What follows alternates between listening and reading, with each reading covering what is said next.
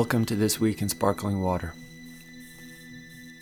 My name is Joakim and I will be your host. Here in America, the election is less than 2 weeks away, and I will try not to talk about that, but it is difficult. The election is like this asteroid thing that's going to hit your planet, and when it gets close enough, it blocks out everything else. But that's fine. Let me talk about something else. Let me try to comment on something small that happened to me in the last 24 hours. So I guess the only way to start explaining this is to start from the beginning, which is 7 years ago, I was living in this city in China called Hangzhou. And on the social media app of choice back then, WeChat, someone posted a picture of fried chicken. It was like 4 pictures of fried chicken, just like, chicken on a plastic tray. Fast food chicken. But it looked real good. Even though it was like a shitty photo, it just looked real good. And the guy was like, oh my God, there's finally a Popeye chicken in Hangzhou on Hongmeilu. And I remember I commented on it. I was like, whoa, where on Hongmeilu is there a Popeyes? Because I Googled it and I was like, sounds real good. And I don't know, I got it in my head that I wanted to try it. And the guy didn't respond. And then it could have ended there, but somehow I wanted to find it. And he didn't respond. And I messaged him and I messaged him again and I commented again and there was nothing. And so I ended up just having a day off. And me and the woman I was married to at the time, we got bicycles.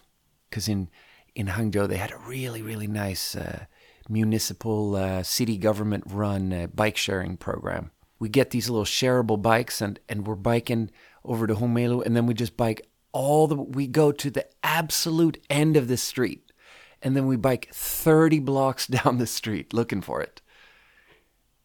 And we don't see it. But the problem is that we passed all these malls and stuff, so it really felt like, what if it's just in one of these malls? And okay, let me just take a step back and say that I had obviously Googled it before going on the bike. But the thing about China is that there's a lot of things that aren't Googleable. Like, there's just stuff on the street that you see that's like, there's no website. Like, you can Google what that store is called and you're not going to get a hit. Like, there's nothing. It's a bigger disconnect. Let me think about this.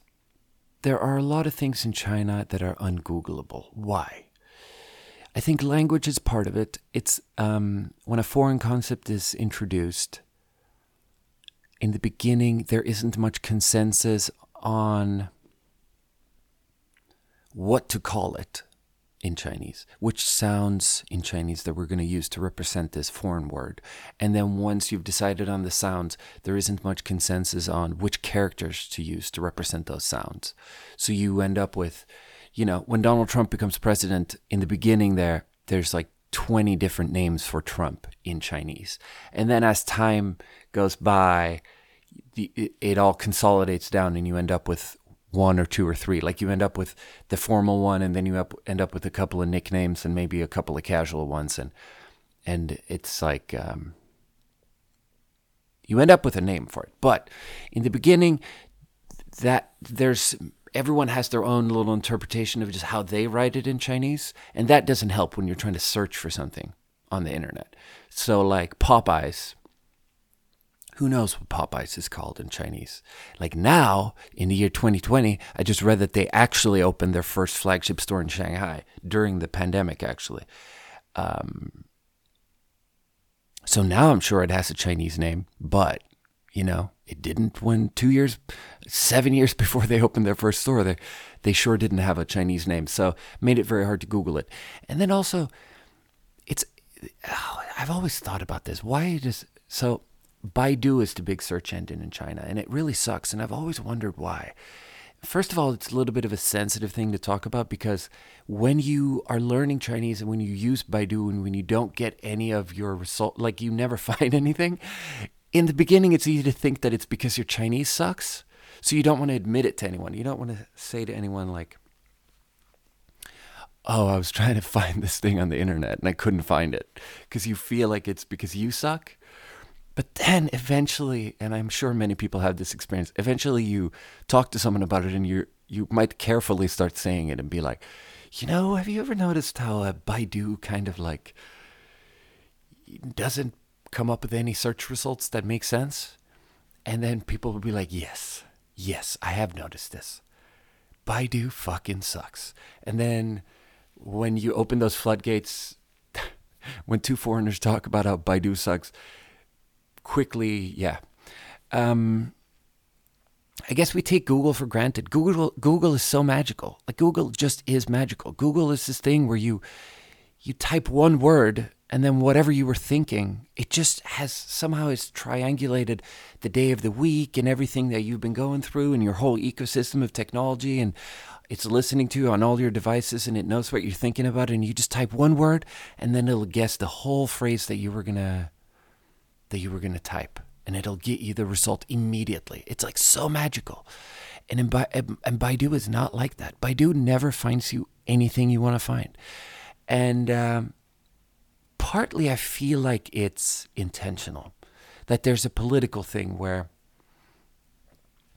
there's just something about having a perfectly functioning search engine that really, I don't know, maybe the Chinese Communist Party in China feels like that's a threat, to have a perfect search engine, because then you can always connect with all the other people that are protesting all the other government things, and you can get all the bad news, because there are certain things that the Chinese government is trying to do on the internet. They're trying to suppress bad news. If there's factory explosions all the time, and if there's Western Chinese Uyghur Muslim terrorist attacks, then they want those things to not come out. They don't want you to have all the information about that stuff.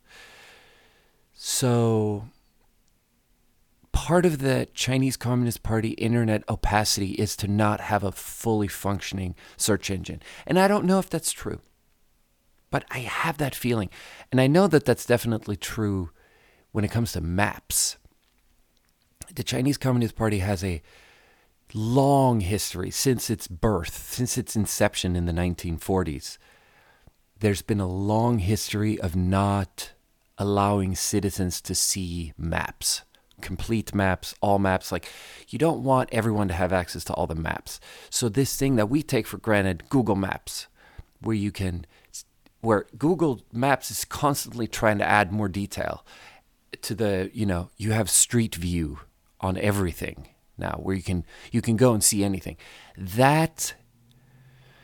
Baidu Maps is better, and it's getting better. And when it comes to traffic, and when it comes to getting you where you want to go, and when it comes to directions, and when it comes to, giving you super updated information on what are the traffic conditions here and there and the weather conditions, and that stuff works. And there are complicated, very highly sophisticated 3D maps of malls. Like, when you're just looking at your Baidu Maps app in China and you get to a mall, suddenly the mall will sort of open up on the map and just become this 3D thing where you can go between the different floors of the mall and see where each store is located in a 3D thing.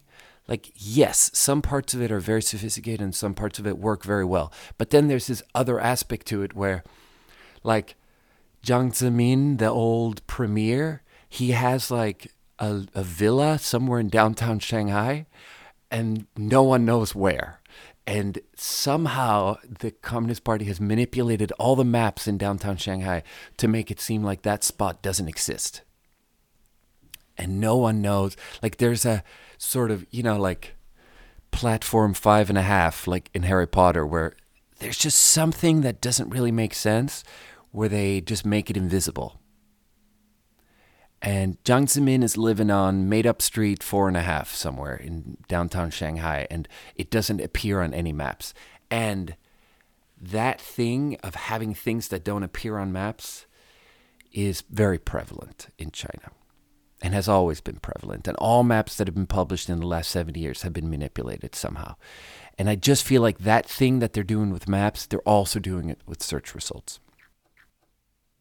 What I mean is that I think they manipulate all search results. Because everyone knows that if you go to China and you get on the biggest Chinese search engine, Baidu, and you search for Falun Gong or democracy or free Taiwan or free Hong Kong, that those search results are obviously manipulated. Like if you search for free Taiwan on Baidu, you don't get any search results. What you get is just this like standard line of text where it says, because of local regulation, you can't search for this. Like that's what it says.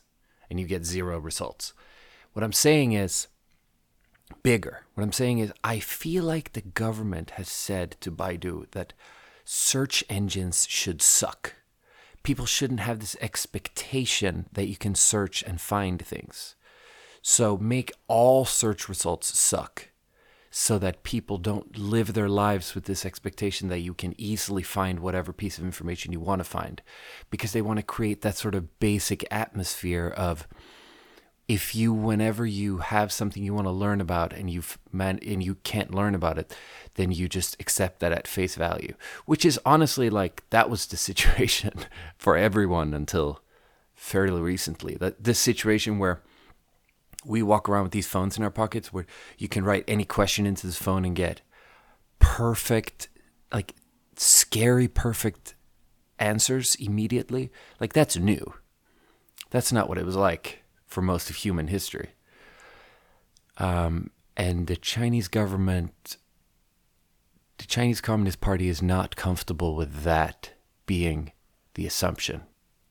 Anyway, a little bit of a tangent, but I couldn't find any information about Popeyes online, and I felt like that didn't mean that it doesn't exist. You know, because it's a different context.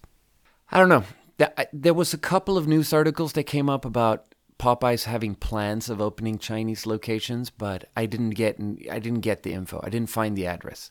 So I'm biking up and down the street.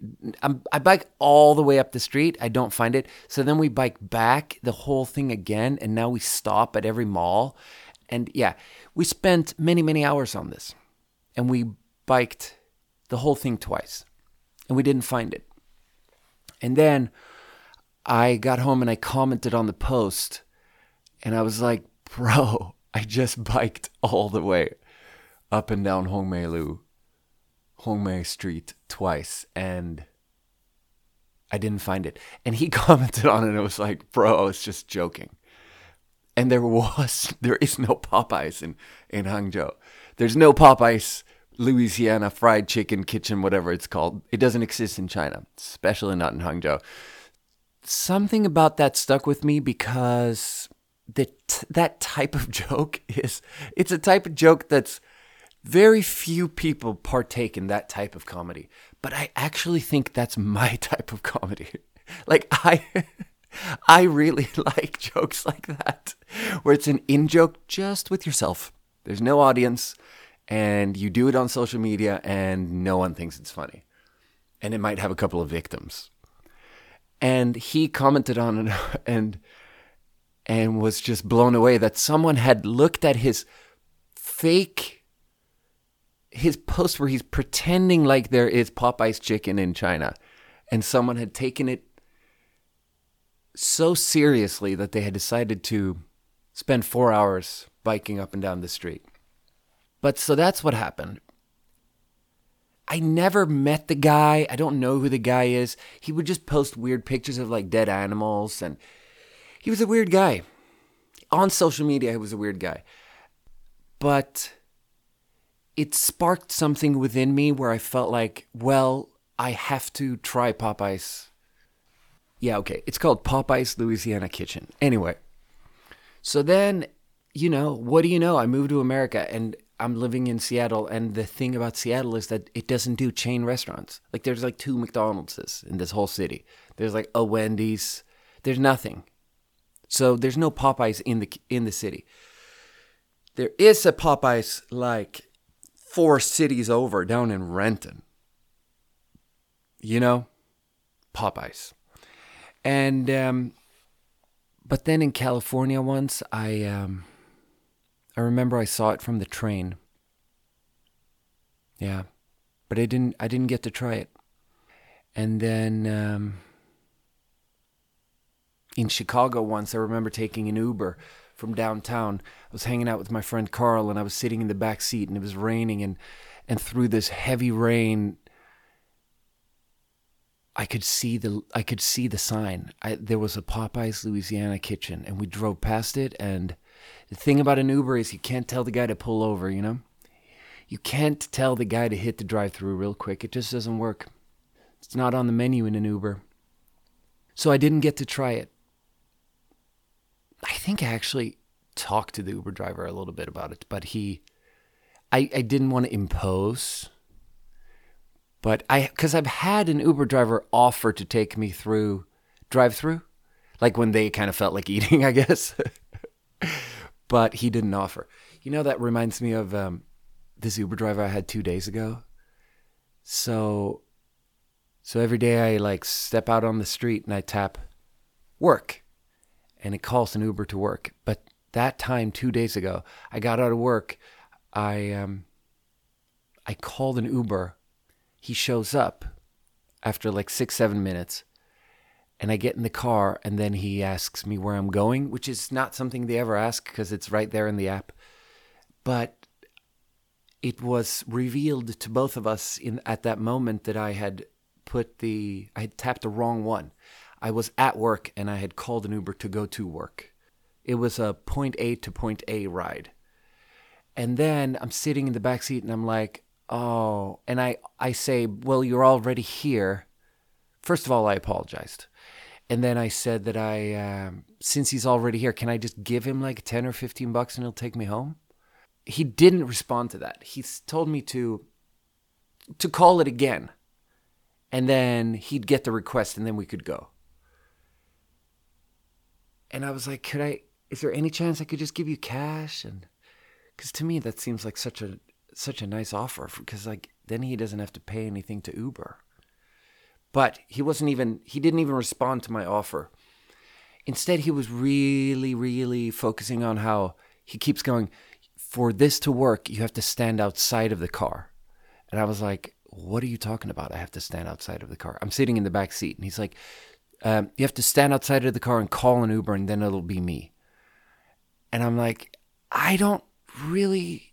What? You think it's so specific that if I'm 4 feet over to the right, it's going to be different? And there was this weird vibe. I was getting this weird vibe where there was a real bad vibe in this car. So I get my app out, and I'm calling a new one, right? And I listen to him. I just follow orders, and I just step out, and I close the door. And the second I close the door, he just floors it and just speeds off. And I'm calling an Uber, and it connects with someone else, and he just drove off. It was a weird thing because he didn't tell me, okay, this is not going to work. You're not going to get connected to me again. So would you please just step out of my car? He was making up this story of how if I just stand next to his car, it'll work, and then he can give me a ride. But I have to stand outside of the car. And he's lying to me in this weird way. I don't know. I think he was pissed off because the way it works for them is they get called that there's a rider at a location that wants to go somewhere, and they don't know how long of a ride that rider is requesting. They can drive far to a rider, and then that rider can want to go just 5 blocks, and then this is clearly a worst case scenario that you drive for 7 minutes and then you get to a guy and he wants to go 20 feet,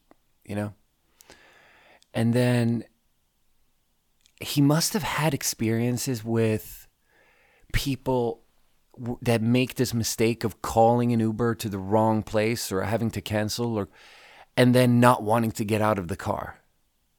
Because he acted like he was ready to fight. But he was trying to control himself. And it's why?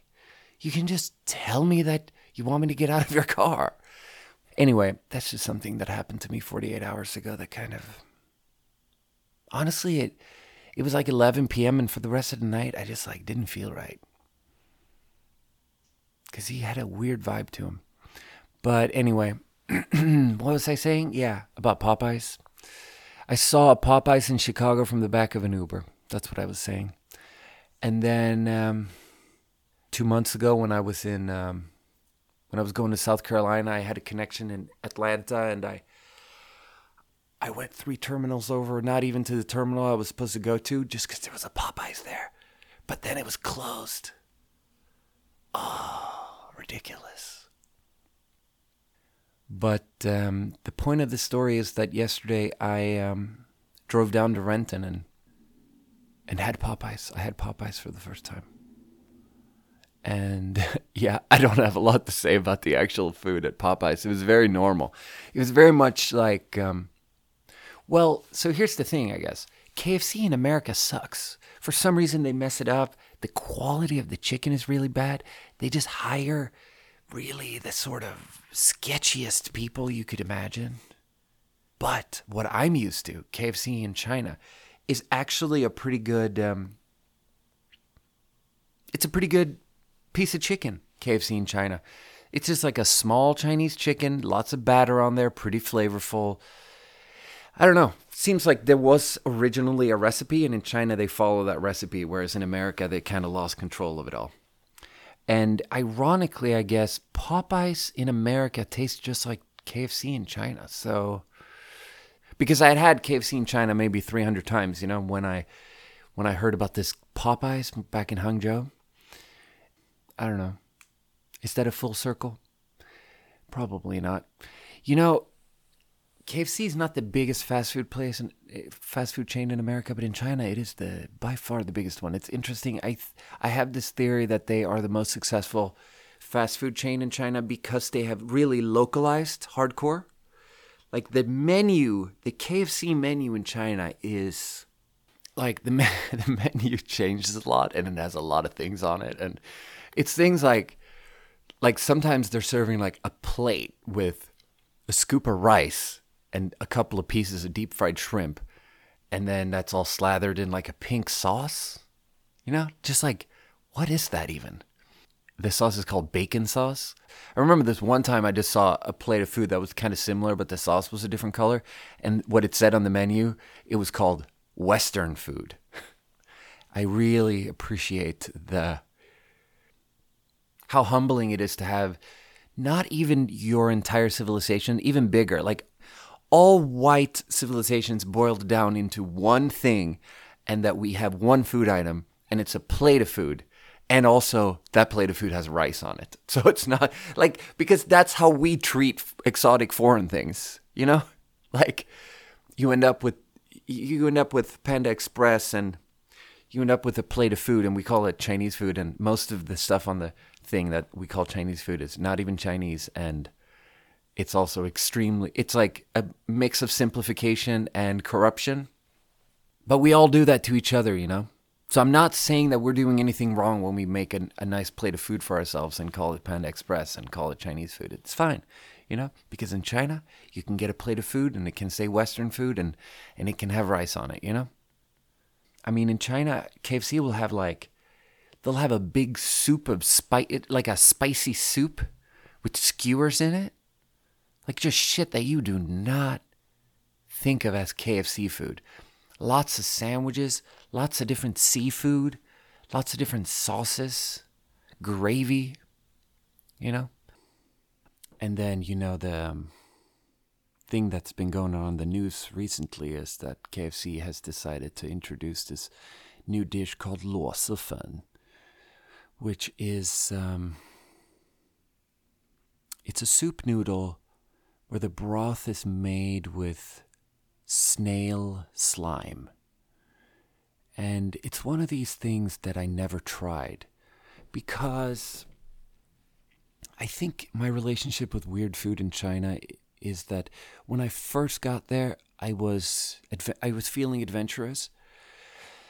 And I remember my absolute first night in China. I met this guy's brother. My friend Steve in Sweden told me to meet his brother in China, so I meet his brother Alex, and the first night he brings me to Hot Pot, and we have dog. Like, there was Hot Pot, there was an entire dog carcass in the hot pot. It's like an upside down little dog, and I see the rib cage of the dog upside down with the ribs sticking up. And I tried it, and it wasn't very good. And I never had dog again, but I had dog there. And then I tried a lot of weird shit. I had cow butthole one time in Korea. Just it's like a little barbecue, like a charcoal barbecue in the middle of the table. And they bring out all these different types of meat. And then they bring out the flagship thing of this restaurant. And it's the butthole of a cow. And it's just like a little tube, very chewy. And when you bite down on it, all this fat just squirts out in your mouth. And then you're chewing on this really, really strong, rubbery tube for a long time. Gross. Totally not good. I had a lot of weird food. But then something like 5 years in, I had very few of those weird things had been good. And I just was done with it. I was done with weird food. So for like the next 5 years in China, I just never tried weird food. So there are many things I just ended up never trying. Like I don't think I've ever had chicken feet. And yeah. And then luo si fan is this thing where I remember when I met Megan, the woman I ended up marrying, she was living in this alley in Beijing, and down in the alley they had this really famous luo si fan place. And she would crave that shit often. And I would be like, yeah, let's go try it. And when you're like in the beginning of a relationship and you want to, not that you want to impress the person, but you really want to, you'll acquiesce to anything. You want to make that person happy, and you'll go out of your way to make that person happy. So I went with her to this restaurant many times. But I go with her to make her happy, but I never actually order anything, and I just sit there. So she's having this soup noodle and loving it. And she's like talking about how the soup noodle, like the fact that it's made with this like snail slime gives it this incredible texture and this incredible, viscous quality, just like deep flavor.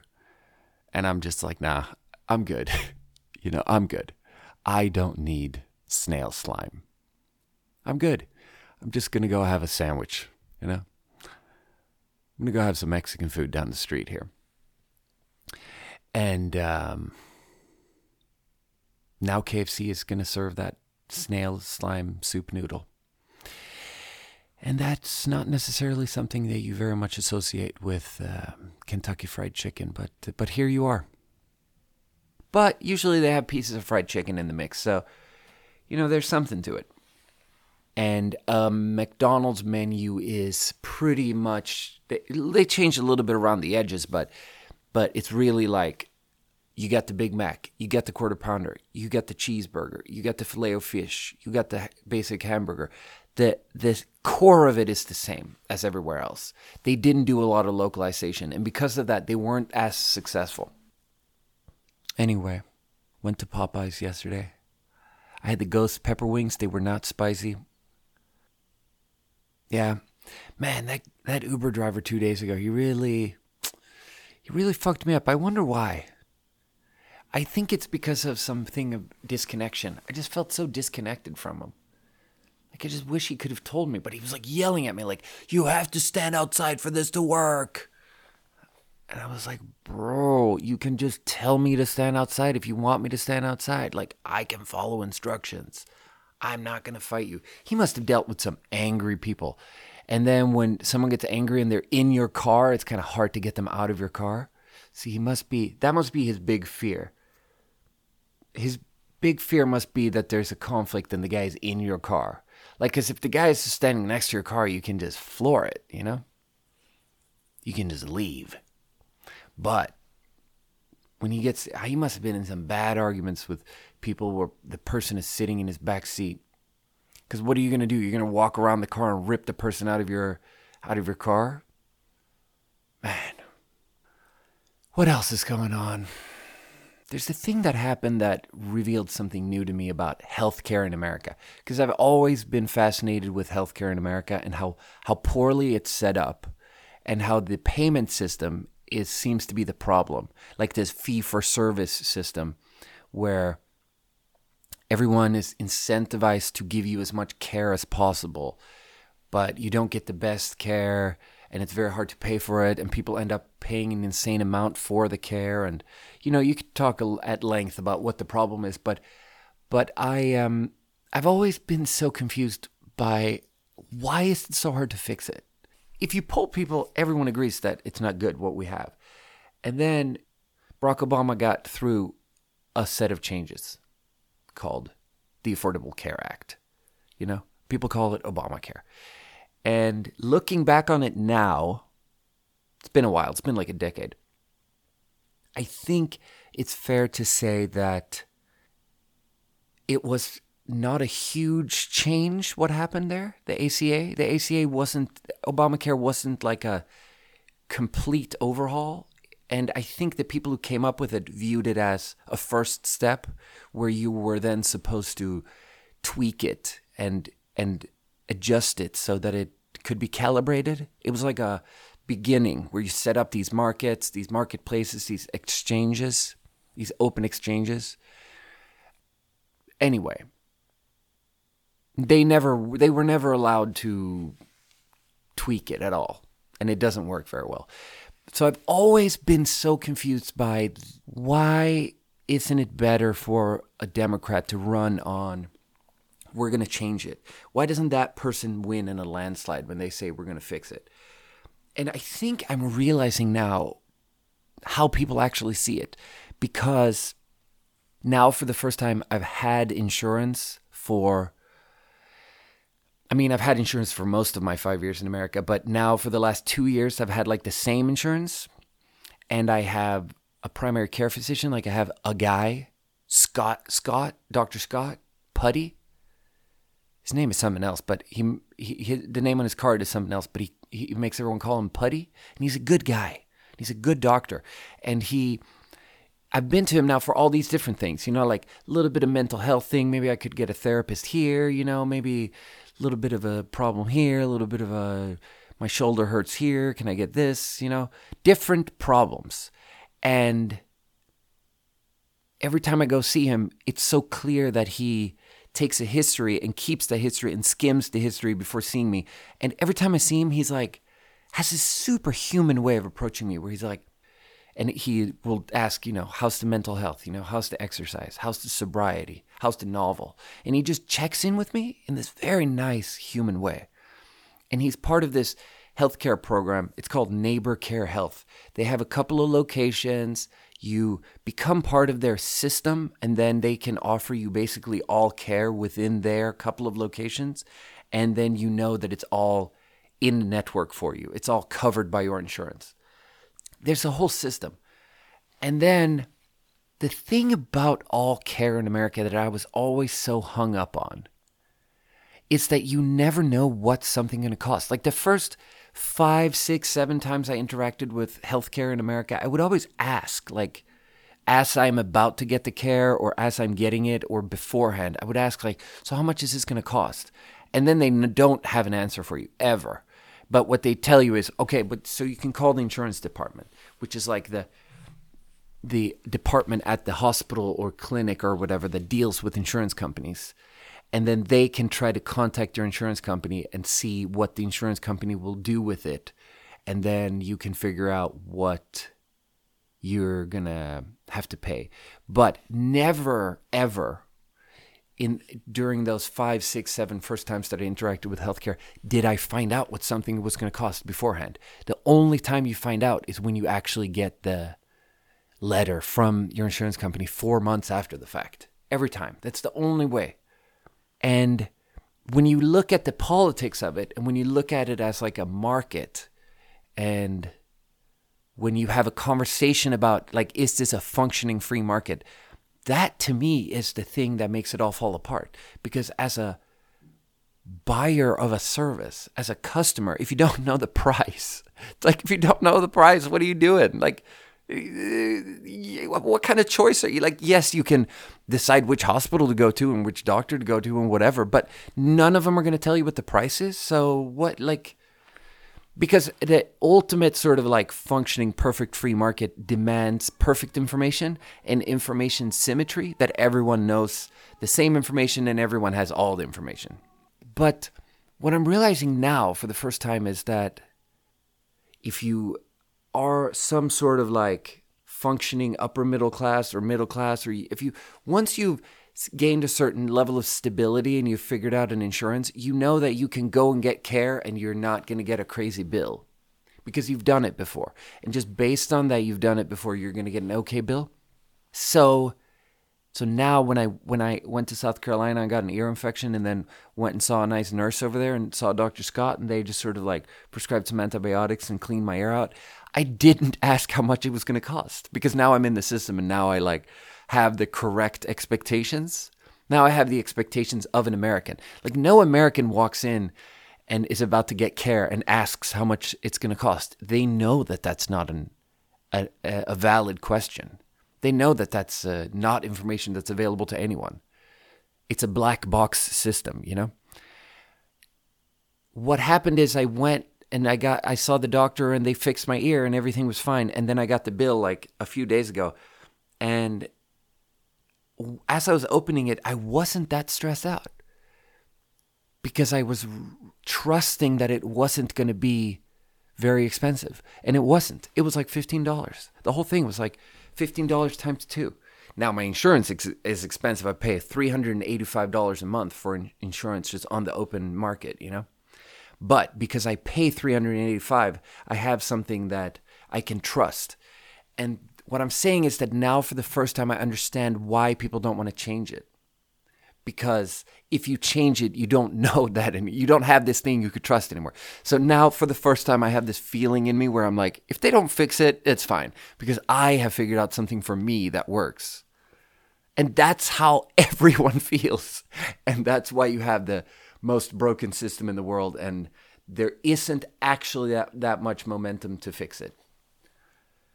I mean, there's some momentum. And whenever people are being good people, and they take a long view and a big view on it, they can see that it should be fixed and it should be changed. But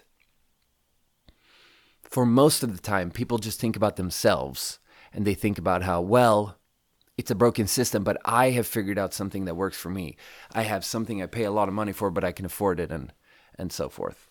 I mean, it also explains why, and this is not obvious to a foreigner, it explains why leading up to the passing of the ACA, of Obamacare, the whole conversation was very much centered on this phrase, keeping your doctor. Obama kept being like, you get to keep your doctor. And people were like, do I get to keep my doctor? And he's like, you get to keep your doctor. And then afterwards, you didn't get to keep your doctor. And all the Republicans are like, Obama said that you were going to keep your doctor, and that wasn't true. And that's what that means. It's like you have a thing, you've carved out a little hovel for yourself that works. And you're happy with your little burrow. Even though it's like a nuclear wasteland out there, you made a little burrow for yourself. And you just want to keep your doctor. Yeah, I don't know. Am I talking about the election? I don't think I'm talking about the election, but the election is about to happen. You know what I think is fascinating is that America is this complicated place, like all countries. It's changing slowly, incrementally. And the election is really only the outcome of the election reflects the evolving opinions of a fairly small group. But even though all of that is true, it's impossible to not think of it in this really simplistic way. Like even in myself, like I think about how complicated it is, but then what I feel is really simple. I just feel like the outcome of the election is this really simplified, singular, monolithic thing.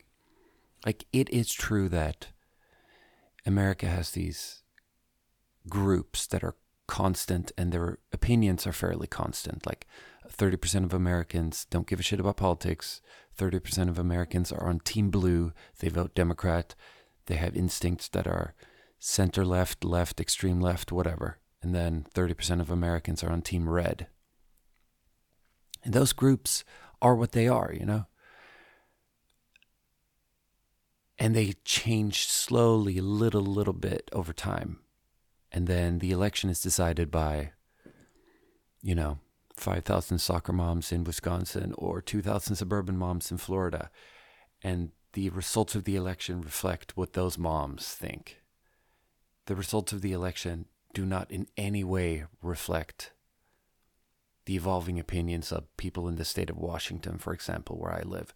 But still, I can feel it in myself how I need a certain election result, and the result of the election, the two possible outcomes, will give birth to two different narratives. And neither of those narratives are connected to reality, but I can't change that. It is how I will feel. If Donald Trump becomes reelected, then that means that he speaks to the soul of America, of all of America. And then that means that this is what Americans want. And a sort of America first view of the world is how Americans look at the world. And this is what Americans want. And if Joe Biden wins, then that means that Donald Trump was a fluke, that he never spoke to the soul of America, that he was nothing. It means that he never existed, because it means that the only reason he was ever president is because of this series of improbable events, where in the Republican primaries in 2016, he never got more than 30%, blah, blah, blah.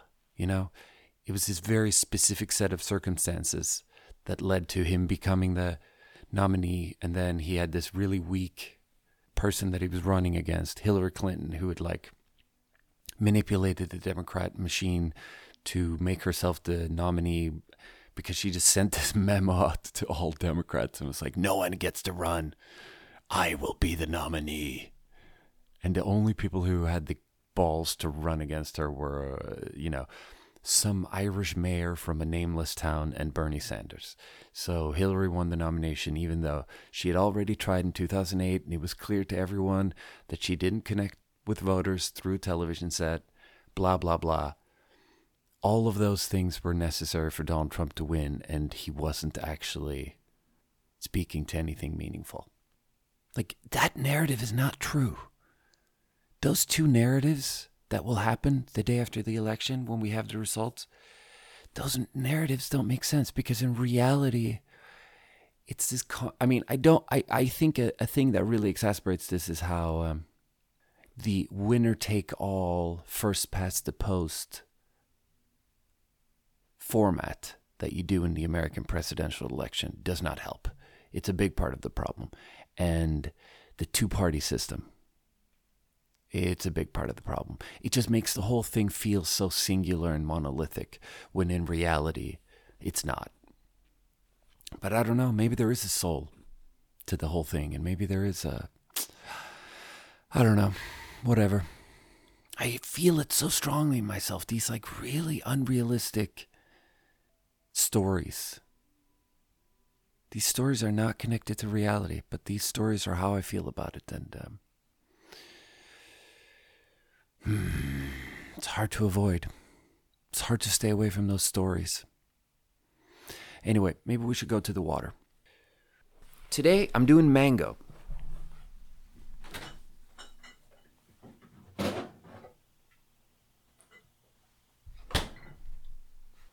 All right, mango. We're going to start simple. Soleil by Signature Select, the basic one from QFC, grocery store, in-house brand, naturally flavored mango passion fruit, sparkling water beverage. Sparkling water beverage. I love that you have to put the word beverage after water. Because, hey, what if it's water which is not a beverage? Smells like passion fruit more than mango. God damn, that's cold. Passion fruit is a little bit of a boring flavor. It sounds good. It's a nice sounding word. Passion. Fruit. It looks nice visually. Passion fruit. But as a flavor, It's a little bit just bitter, kind of flat, not super zesty or interesting. There is a Talking Rain has a passion fruit sparkling water, which is caffeinated, that I fooled myself into buying several times just because the idea of passion fruit, it just sounds so nice. But then when I drink it, it's just kind of bitter and uninteresting. And it's kind of just like a flat, uninteresting flavor. And this is a little bit like that, but a little bit weaker. And there's a hint, the tiniest hint of mango in the background there. Yeah, I'm going to be honest, this is probably just a 5. Even though I really like mango and there is some mango in the profile there. It's really fizzy though. Okay. What is that? What is that? Is that a 5? That's a 5. Anyway, next water. Bubly Mango. It's a beautiful can. It's just like it's just an orange with a deeper, darker, with dots of a deeper, darker orange. It's so simple. The bubblies are generally a little bit, it's not really watery enough for me, but oh, that's a nice, much, much, much more natural flavor. Smell. It's much more like, it's like the actual flesh of a mango, and it's a little bit reminding me of, there are a couple of different types of mango, and there are these smaller ones that are more popular in Asia that usually, I'm pretty sure in English they're called champagne mangoes. They're smaller and they're sweeter and they have a fresher flavor. They just taste more like mango, honestly. But this smells a little bit like that, so let's try it. Oh, that's good. Oh, that's good. Bubbly mango. I think that just broke into my top 10. It's not like the best I've ever had, but it's somewhere in the top 10. They didn't fuck it up. There's all this like funny, cutesy copy on the can, like on the tab that you crack it open with. It says, "Hey," spelled Haayy. Which, if the flavor then was bad after you've done that, that makes it so annoying. But when the flavor is good and you have copy like that, it's okay. And on the can here it says "Love at first psht."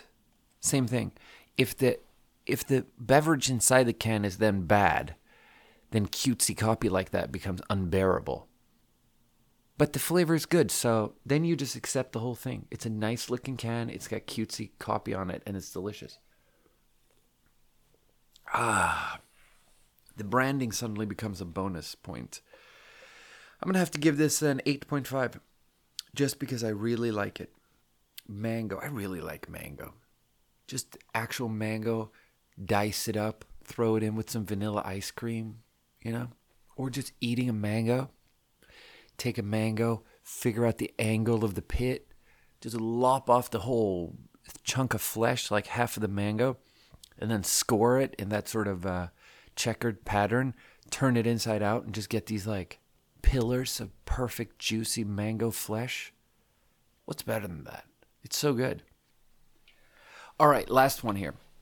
So this one is called Sanzo, is the name of the brand. Now, there's a little bit of a story here where I emailed these guys 3 months ago and was like, "Hey, I have a sparkling water podcast. Do you want to send me a sample?" And they didn't respond, okay? And then so many other companies responded that I didn't think about it, and I have enough water to... Yeah, I have a lot of water. Even though I thought that the product looked really good, really interesting branding, very interesting sounding flavors, but they didn't even email me back. And then a month ago, Marissa's friend Abby saw an ad for this sparkling water on Instagram and tagged me in a comment and wrote, "Hey, shouldn't you try this on the pod?" And then here's what I did. I responded to her comment and said, "Yeah, I reached out to them and asked for samples, but they didn't get back to me." And then I wrote #boycott Sanzo, which was a sort of joke. But they took it really seriously and sent me 3 emails apologizing and commented under my comments several times and was like, oh, we're so sorry. We're so busy. We must have missed your email. Oh, so sorry. So sorry. They don't want to be boycotted, you know? And then the guy reaches out to me, the CEO and founder. And first of all, his name is hilariously close to the company name. Hold on. Okay. So his name is Sandro Rocco. His last name is Rocco, and his first name is Sandro. And so his name is Sandro, and he came up with a sparkling water company, and he named it Sanzo. Okay? So that hints at a little bit of narcissism, which I know because I'm clearly a narcissist because I have a podcast where I just sort of talk about myself for an hour every single week. So real recognize real, let's be honest. And I felt bad because I just commented on the internet as a sort of joke and said boycott Sanzo, and it's, I don't know, it's a little bit like the guy who posted the Popeyes thing. It's like you can just, on the internet, there's this feeling like you can just write and do whatever. You feel like there won't be consequences to anything. But there are consequences. Sometimes. You write something in the internet. Some guy ends up biking up and down the street for 4 hours, looking for a chicken place that doesn't exist, you know? Things happen. People's feelings get hurt, you know? Oh, bubbly mango. How good is that? It's incredible. 8.5. So I wrote that thing, boycott Sanzo, and hashtag boycott Sanzo. And he immediately reacted with a fear response that hashtag was going to blow up. Even though he hadn't done anything wrong. All I'm saying is he didn't give me free stuff. Then they say, okay, we're going to send you some samples. And then I comment again, and I'm like, oh, I'm very, thank you, you know? I say thank you. I can't even remember what I said, but I tried to smooth it over. I tried to make it clear that I was just joking the whole time. But I don't think it went over very well.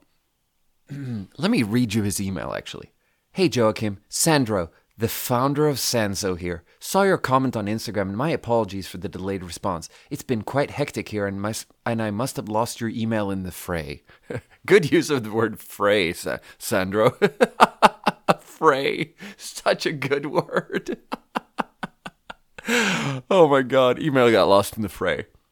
Just put through a sampler pack order for you. You should get it within the next few days. Apologies again, and thank you for supporting our brand. Best, Sandro.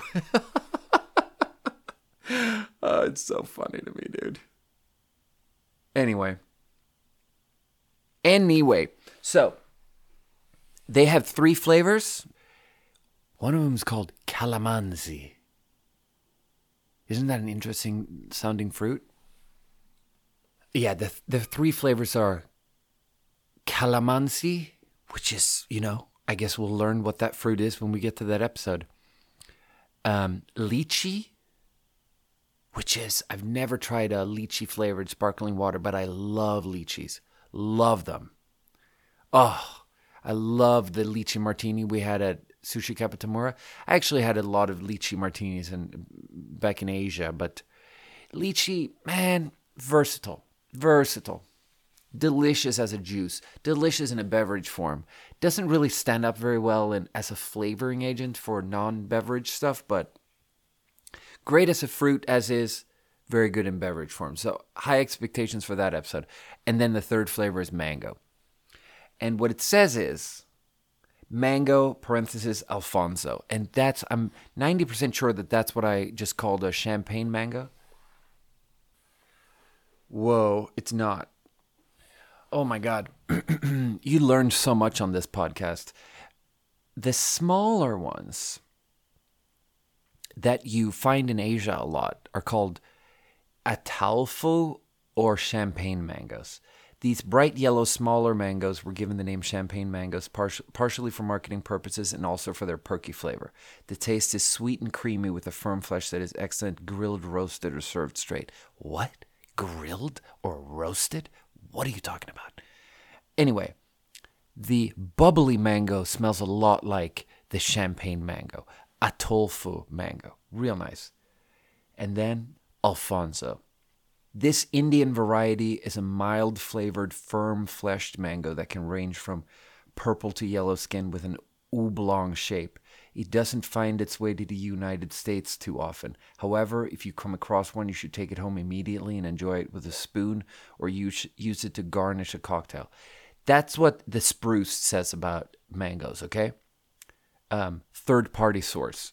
And then here's what Sanzo themselves say about the Alfonso mango. Dubbed the king of mangoes, the Indian Alfonso mangoes are often considered the best on earth. I love it. Okay. Radiant orange, sweeter and less fibrous than its counterparts. You'll taste South Asia in one sip. See, that's what I like about the Sanzo. The branding says the first Asian-inspired sparkling water. That's what they say. I'm into that. Asian-inspired sparkling water, you know? Do I not talk about Asia constantly? I do, you know? Sparkling water, and here we are. So, calamansi and lychee seem slightly more exotic, and we're starting with this. We're starting with the mango.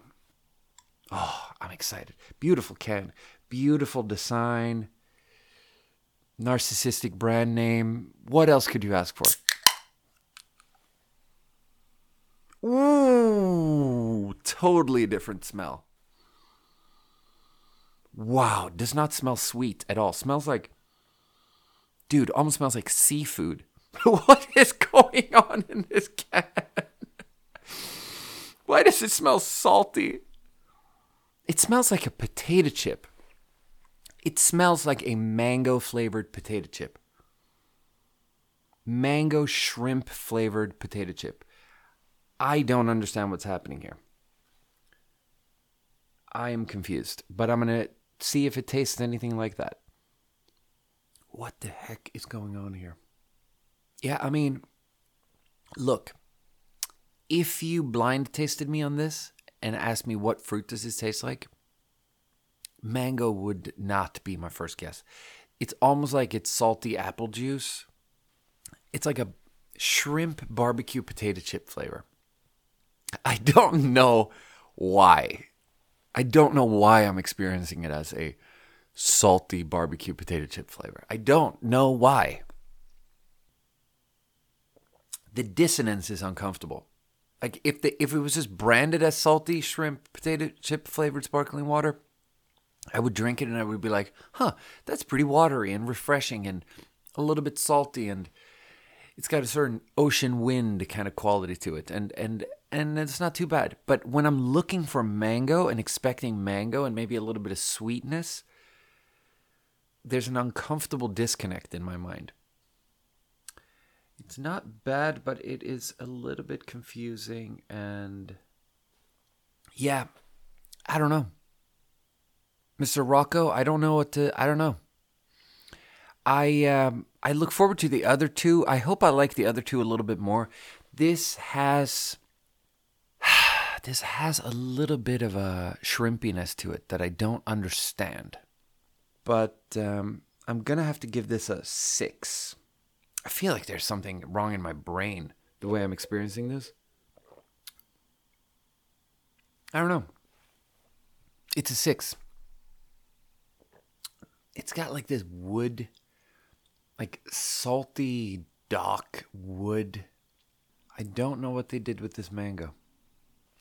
But I'm going to call it an episode there. And it's like, if I had a guest here and I had someone to verify that I'm not crazy, maybe I would give it a lower score. But since I'm alone here, I'm just going to be cautious and give it like a middling score. I'm finishing the whole can, though.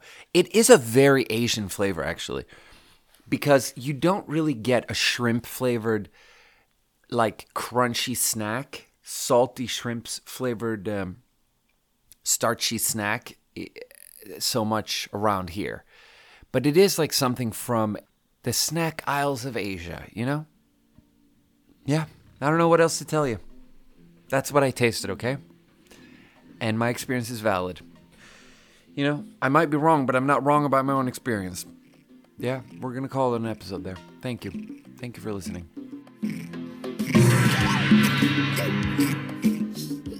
And that was our mango review of 3 mango-flavored mango waters.